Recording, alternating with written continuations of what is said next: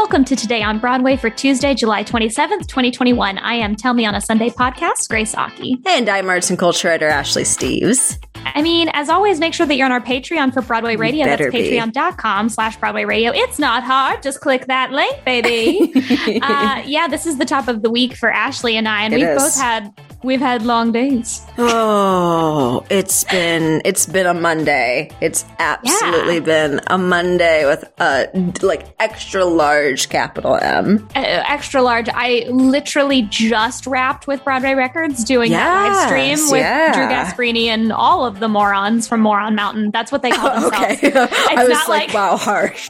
They're a bunch of morons. No. Very harsh. Affectionately, they are self-named the morons. Nice. I like it. But yeah, so it was super fun. You can watch it on YouTube. We had a blast. It did get away from me. The stream got away from me. It's fair. There's a lot of moving parts there.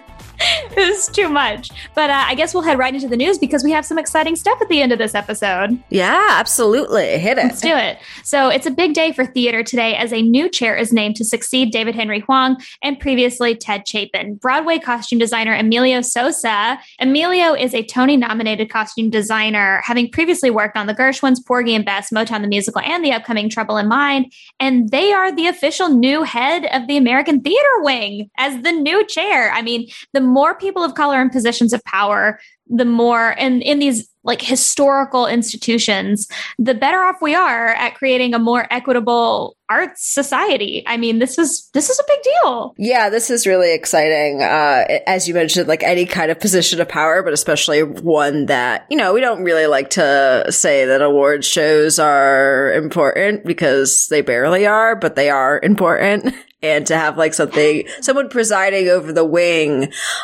certainly, at least in theory, ushers in the potential for more people to be recognized for their work, more people of color to be recognized for their work. So this is great. Yeah. And I also didn't realize that we needed a new chair. I was like, oh gosh, that's right. The American Theater Wing. Let's go. Yeah, right. I lose track of this stuff. Exactly. And of course, we've got the impending Tonys coming up. So just saying. What are those? I know. Does Matt still do? Because he doesn't really do it on the shows that I'm on. No, he doesn't. Up? He gave up. He gave up the day of, just like that. He quit. But are the Tonys really happening? We'll find out, I guess. To quote your favorite musical, Tony, Tony, Tony. Exactly. There you go. All right. So I feel like this is more of your cup of tea, but I'm kind of unsure. So I'm kind of testing the waters here. But casting has been announced for the upcoming Exorcist trilogy from Universal. It's going to star Tony winners Leslie Odom Jr. and Ellen Burstyn.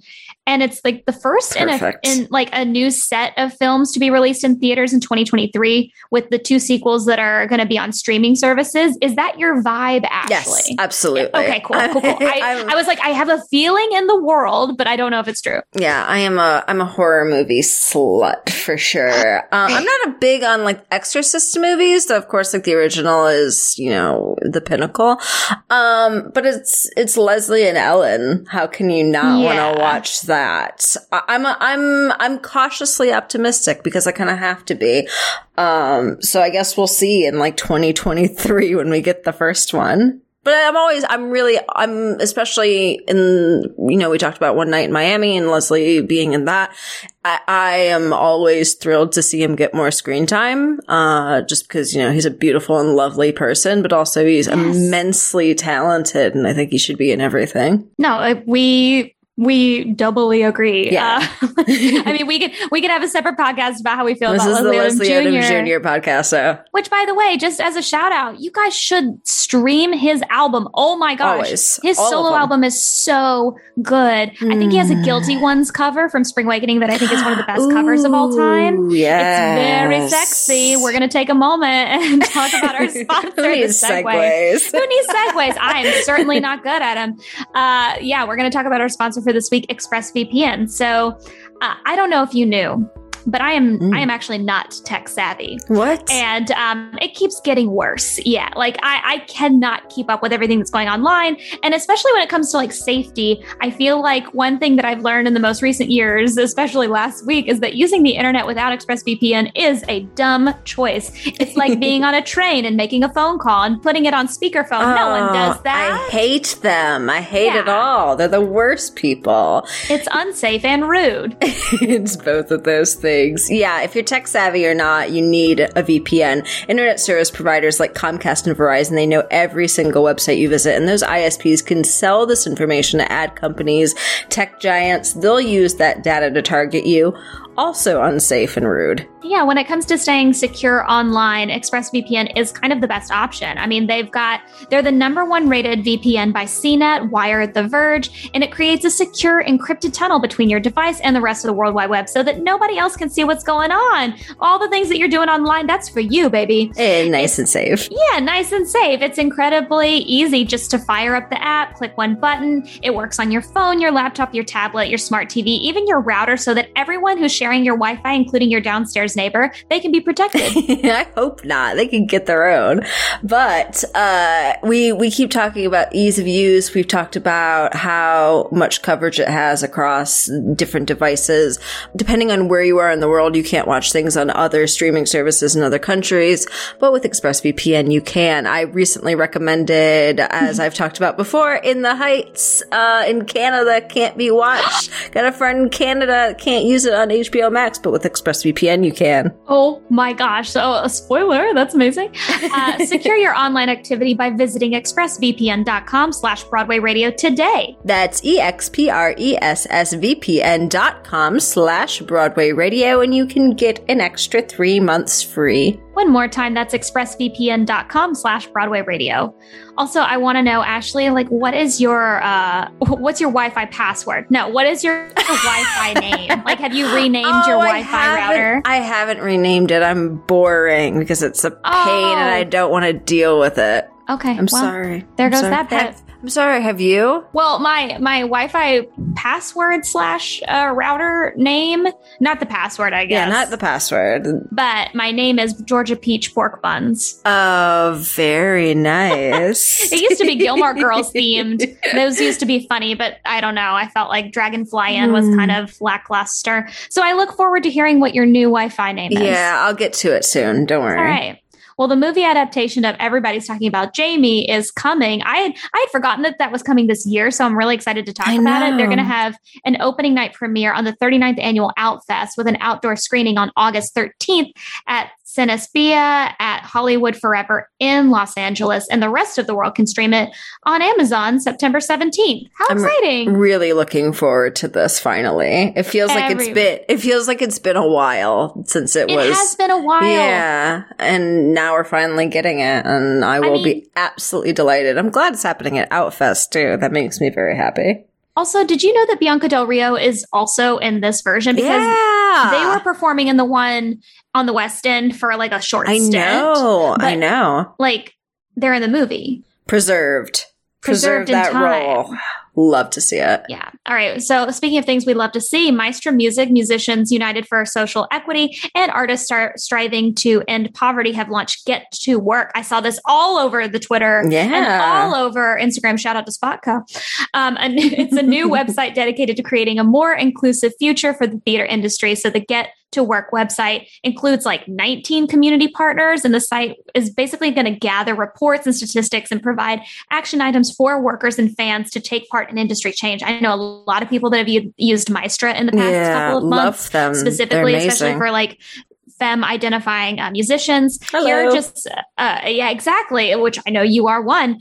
I mean, there's like a whole list of partner organizations that are involved: Asian American Performers Action Coalition, Black Theater Coalition, Black Theater United, Broadway Advocacy Coalition, Broadway for Racial Justice, Broadway Women's Alliance, the Dramatists Guild, the Lilies, Maestra Music, Ring of Keys, She NYC Arts. Subtle plug for She NYC Arts and She ATO.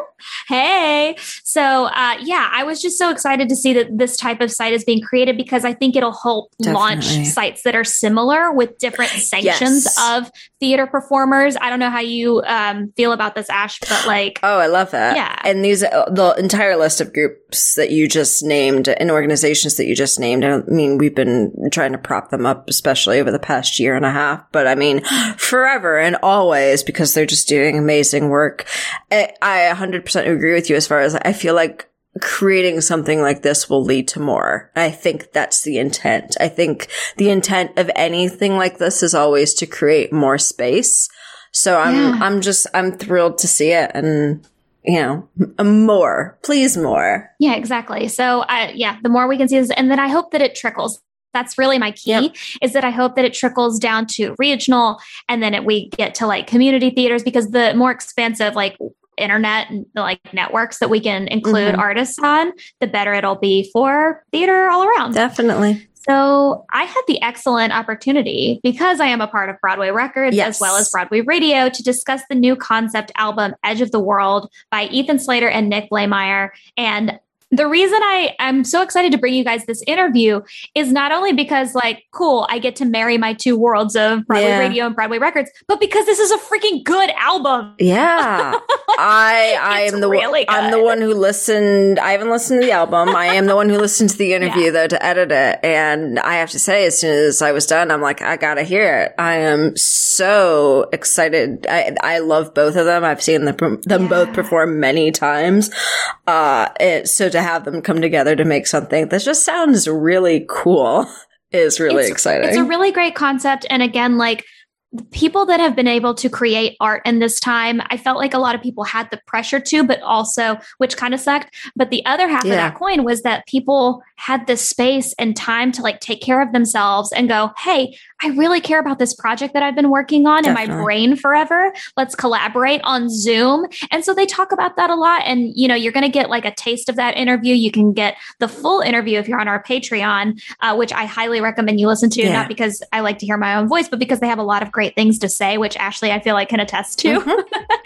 So you can hear the rest of it. Her expert editing choices are going to be made on that, but you can hear little snippets of that at the end of this particular Today on Broadway. It's brought to you by Broadway Records, Ethan Slater, Nick Blaemire. The album comes out August 6th, everywhere you can stream music. Here you go. Take a listen to us. So I'm super excited to talk to you both about your new album, Edge of the World. And I have so many questions. It's coming out August 6th. You can get it kind of anywhere that you listen and stream and buy music. Hopefully you buy it. That's how music works. Does that help you guys out? Like, does that be better than streaming? I mean, if it was for the money, we wouldn't be doing it. It's a pretty Spoken like a true artist. Yeah. It's not for the money, but if you can and want to buy it, dope. It costs money to make, and we'd love to pay it back. Oh, good. Great. I've gotten to listen to the album. I know that some people have gotten some you've already mastered it. It's done. And it's so beautiful. I want to ask you a little bit about how it was to create a concept musical in quarantine. Like, how were you guys able to communicate all of the things that you need to communicate when you're creating an album? Ooh, I mean, yeah, right. That was the big question, I think. And I'm sure it's I would say a couple of things. One is that we started working on it before quarantine. So we were in similar headspaces about it. We knew what we wanted to do and what we needed to get done. But then we somehow had to cross thousands of miles over the internet in order to make it actually happen and, jump on Zooms and work in a Google Doc and all of that kind of stuff. To sort of make the collaboration happen. I feel like the biggest thing about this was actually the recording itself, which I feel like you've experienced doing these interviews and your podcast, doing, Tell Me on a Sunday. Oh yeah. Alum. Tell Me on a Sunday, alum. But it's it's this thing where you're telling stories over the internet. When we did it, it was in person, but I know now it's different. And so I think one of the things that we were really fortunate about was that like a lot of schedules were freed up. So we got to work with some amazing people and do it, across the country. I don't know. I'm just sort of rambling because it was a really weird, hard experience. That's like a little bit hard to like solidify and get my hands around, but like somehow in the expanse and like way too far distances and never being in the same room, this was like a really awesome opportunity to connect with people and feel like we were in the same room. And so I'm incredibly grateful for that. Totally. Okay. I mean, it's real proof of like where there's a will, there's a way. And I think like we're all very much, trying to answer that question. I think when the bottom dropped out for all of us in March 2020, it was this question, I think, for all creators, especially people who were midstream on stuff, what is the right way to sort of honor this moment and not like, just like toss away something you're working on, or in the opposite direction, like rush it out. I think we both felt like, okay, so there's a version of this. Like we love concept albums, Superstar, Tommy, and then like more modern ones like Myths and Hymns and whatever. And it's like, okay, so if we love those as much, maybe that's a version of like an open workshop where we're showing you kind of where we are in process, but like making something that feels like it stands on its own as an indie pop album. And that is sort of implies a live visualization of it eventually, rather than like trying to create like a Zoom version or like a movie in a year and a half or whatever. It became like really about how do we simulate being in the same room. And that was like the amazing part, was the way that people started playing off each other. Like the pianist would be playing off the drums and the bassist, and they would never have been playing at the same time. Like all of this got arranged piece by piece. And that was just like a mind sort of, numbing experience. And then also like mind altering, because it was like, oh my God, there is aliveness here. Like they are responding to each other, even though, Right. We would like replay things. Like somebody would play a part and then, Marco playing keys would hear it and be like, hey, I actually want to redo this because like if I'd known you were playing that, I would have redone it this way. And so like there was that sort of liveness on stage feeling, which was pretty cool. Mm-hmm. Because like when you're in the room, you can literally just look at somebody and not even have that conversation. Just be like, let's go back. Yeah, right. But then you're like, I have to find the words and articulate like, hey, that phrase was kind of like dumb. And then I'm not saying that any of your music is dumb. No, but I get it. It's just this weird thing, like you can usually look at somebody and have that conversation, but when you're not doing that, you're kind of learning as an artist how to articulate with other people that are doing the same thing, creating the same art. Which is good because I think one of the real challenges of collaboration is finding a way to communicate that inspires what you want out of your collaborators. And I think Ethan and I, especially because we've been sort of the ones trying to lead the creative process, have really had to be on the same page and sort of mind meld. And a lot of the time, like one of us can't be there for a note session or whatever. And it's really about just like trying to create that collective telepathic headspace that you're describing, to simulate it as best as we can. Yeah. And this was like a real crash course in it. Like, I feel like that's always sort of true. And this felt like, learn. Well, because we're taught, hopefully, by somebody how to collaborate physically. And so we're never taught like how to collaborate or communicate, like literally what we're doing right now. I can't imagine how it was. New world, totally new world. Yeah. I mean, who knew? I'm curious now because you guys were just talking about it. When were you like, we should like fall in love and write a musical together? When did that happen? Married. Yeah. Well, we met working on SpongeBob. Were you in that? Yeah. I was in SpongeBob. Nick was also in SpongeBob. The Out of Town. Got it. Out of Town. I was out of town. Ethan also was in it. Good. I was in it as well. And Nick was also in it. And we met doing like early development workshops, which is like the best. It's like my favorite part of anything is like, you're just like in a room trying to make things happen and like trying to, we were talking about this the other day, trying to like just like create a vibe, like create the vibe. And so in like working to create that vibe, we both like picked up on each other's vibes and we're like, yo, you're awesome. And I knew Nick as a writer, and I was, you know, still in school, and Nick was gracious enough to like meet me as a writer as well.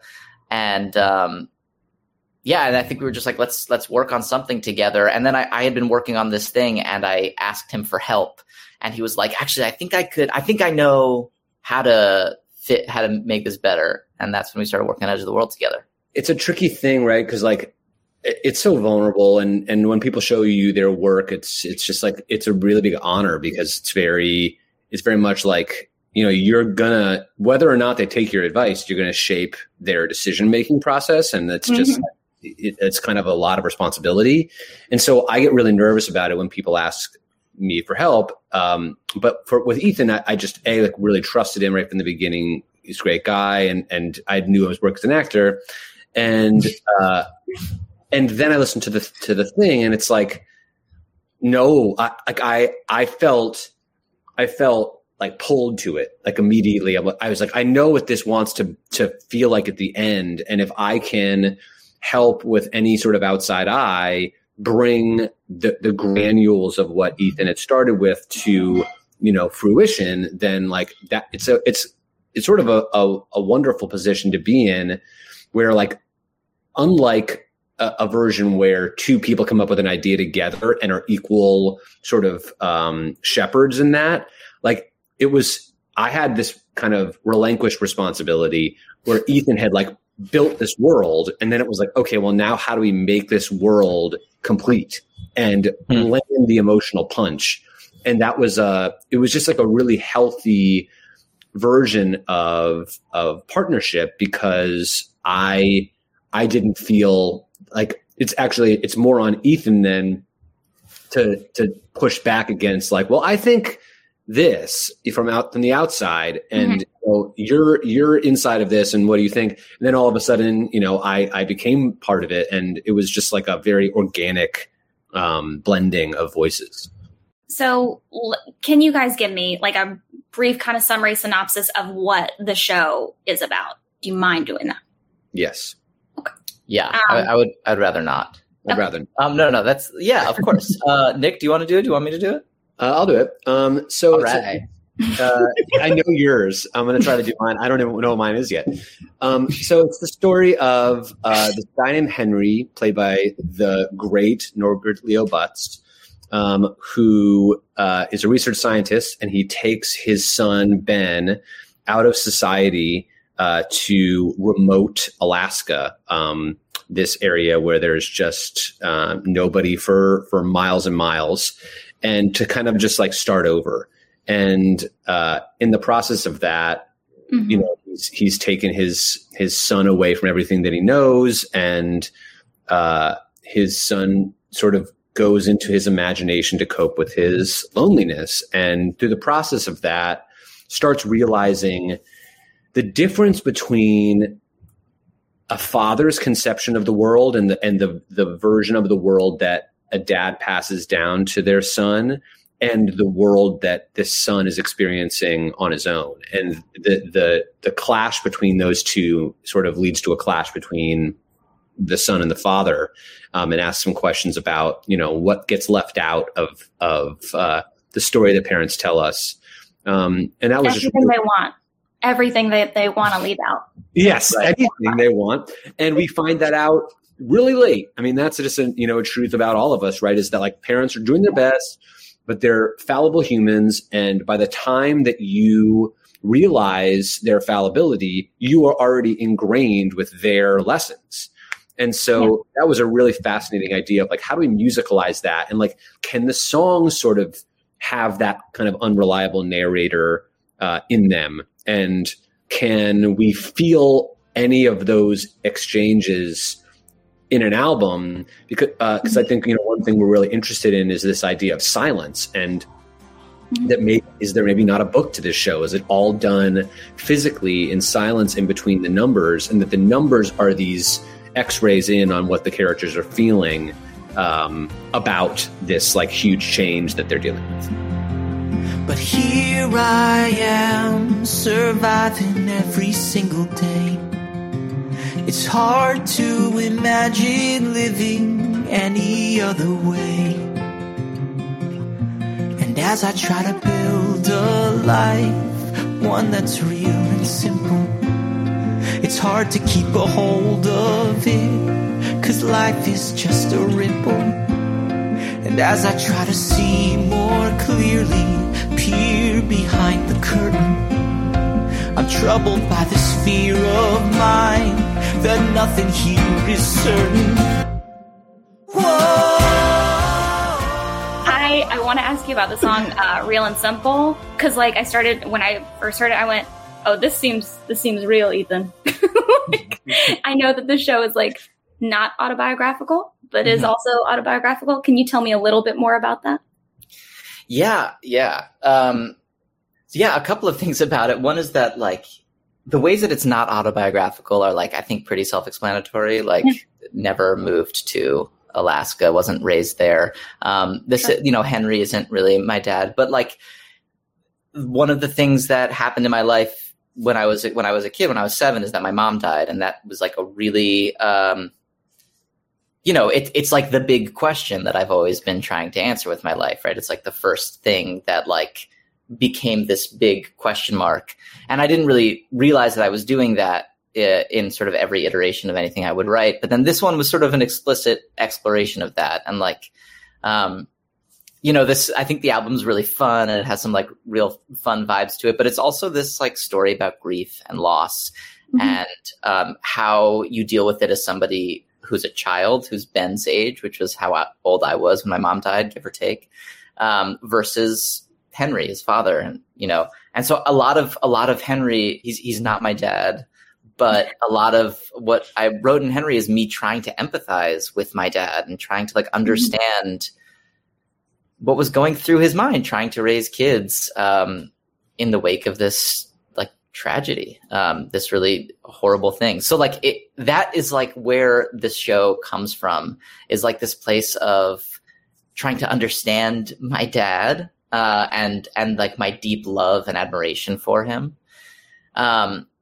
And also this like sort of maybe obvious metaphor that as a kid, I didn't know what to do with this big like hole in my life. And so I was creating things to fill it in. And that's why there's so much imagination in this world and that feeling of isolation, and yet like finding community within that isolation. In Edge of the World, he like creates these friends of his wolf friends. And, anyway, so I think that's like my best sort of explanation of how it's both not autobiographical and incredibly personal in a sort of kind of blunt way.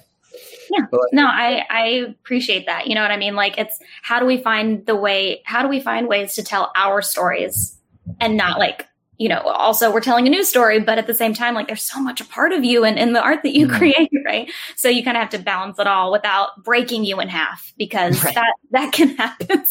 Well, I think actually that's a great point, because, for everybody involved, right? The artist and the audience, it's a processing mechanism. Like you're using the art to figure out the imaginary. You're using the imaginary to figure out the real, and then it becomes real.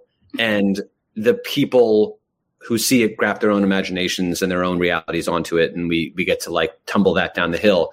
And so for me coming in, it was both feeling like, I really want to protect Ethan, and Ethan's story from feeling like this needs to be like an exorcism in some way, because I think there's also just a really fascinating, like, actual plot in this idea of a dad taking a son out of society, and what society and isolation and nature, sort of how they compete for our attention and our allegiance. But also, I do think that we just, as humans, have a lot of trouble talking about death and talking about like really communing with the idea of our temporary time. And we all just sort of, act immortal until something terrible happens, and then surprise. Right. You act surprised. So it's like, if this could be a processing mechanism for that, for the audience, it certainly has been for me. And like after the year we've had, you know, to be making this album in the middle of all of that, it became a processing mechanism for that. Yeah. And it's just like, it's such a, you know, a universal thing that we all share that is really, really hard to talk about. So going to a play about it or listening to an album about it is actually a way of letting people deal with it in private, you know, rather than like having to, you know, get together and sit in a circle like a self-help group or something. No, it's too much. That's why we watch movies. We're like, oh, cool. Yeah. You did it for me. You did it for me. I hope it's stuck. Yeah.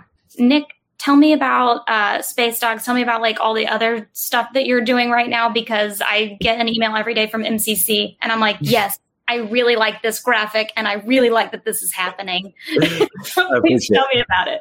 I appreciate it. Well, I mean, the strangest thing is that Ethan and I are sort of both in the same position in that like we both got these like really exciting sort of calls right before the pandemic to do work that felt like, oh, we're really taking a turn in our careers and getting to do something really new for both of us. And so for me, I wrote this show called Space Dogs that is a two-man show that I wrote with my buddy Van Hughes, and it's about the dogs that went into space in the 50s and 60s in Russia. Yeah. And it's a true story that got mostly declassified in like 2002. So there's like a lot of stuff that was not being told to the public for the 20th century. And it's just like a really weird kind of like Wayne's World, TED Talk, Lonely Island kind of take on this like very tragic, strange Cold War space race true story.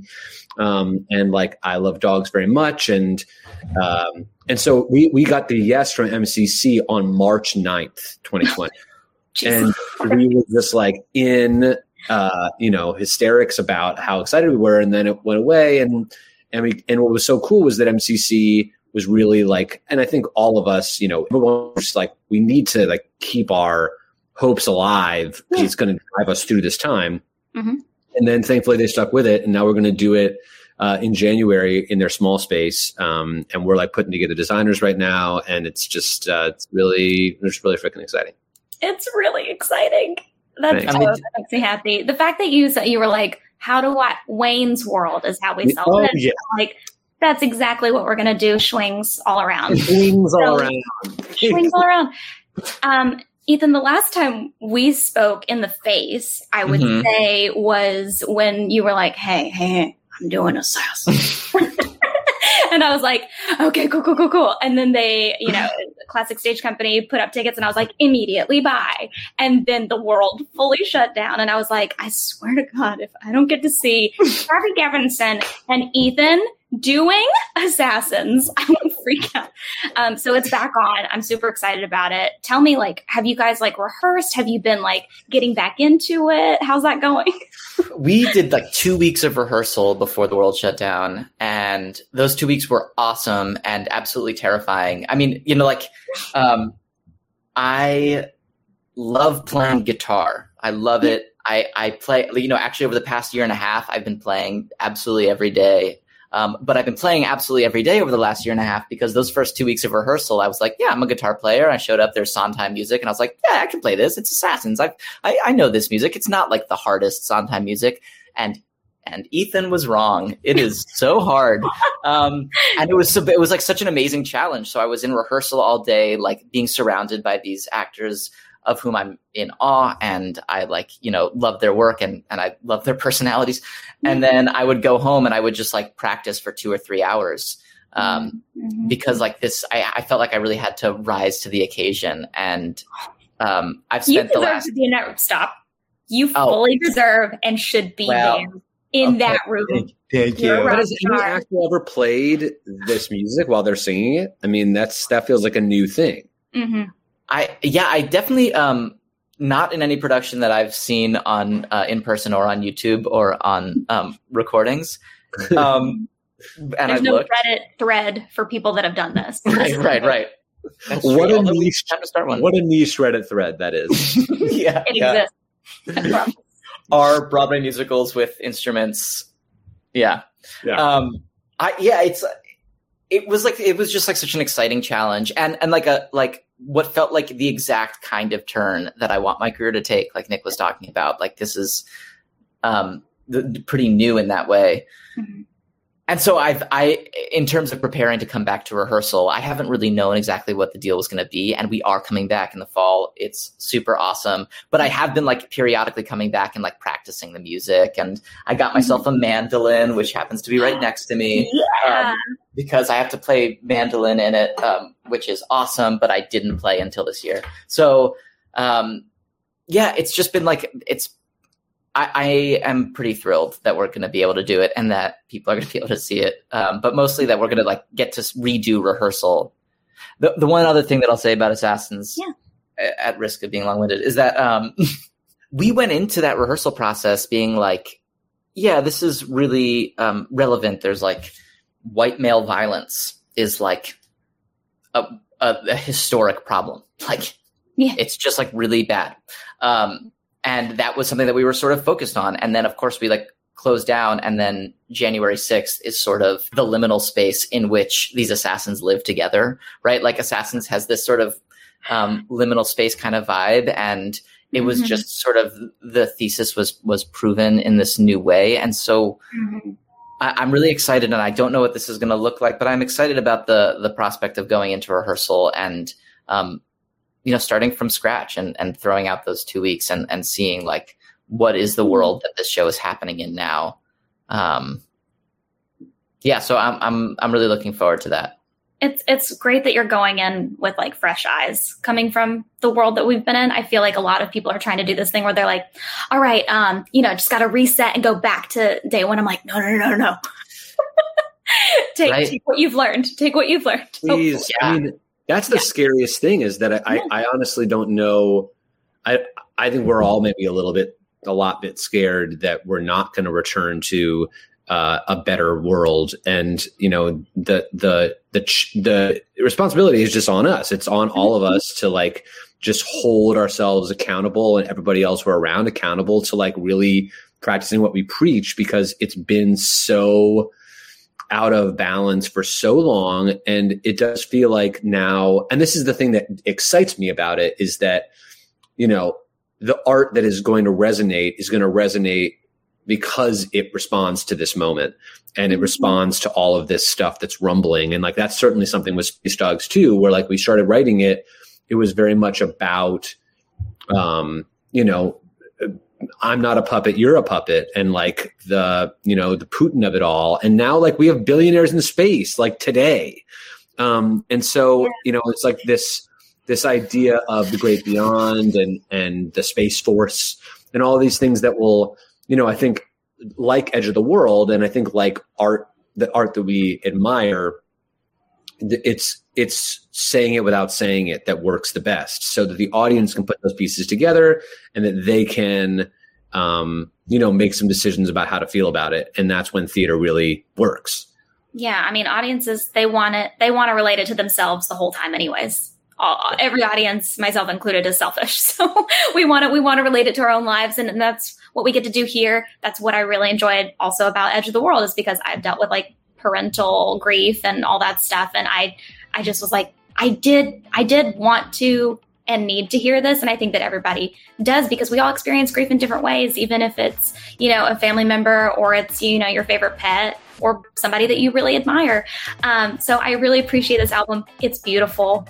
I'm not just saying that because I got to listen to it early. Like, it really is really beautiful. So I'm excited for everyone else to hear it, and they can hear it everywhere August 6th. So you all should check it out. Thank you guys for joining me so much. This was great.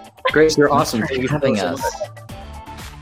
Thank you guys so much for listening to that. You can get the rest of the interview if you're on our Patreon. I highly recommend it. It's gorgeous talking to them. I love these boys, and the album is so very beautiful. But thank you for listening to Today on Broadway. Follow us on Facebook, Twitter, and Instagram at Broadway Radio. Don't forget about our Patreon. That's patreon.com/Broadway Radio, where you get the news before everybody else and exclusive interviews. You can find me on Twitter and Instagram at It's Grace Aki. Ashley, where can people find you? You can find me on Twitter and Instagram at No This Is Ashley. Thank you guys so much. We will see you tomorrow.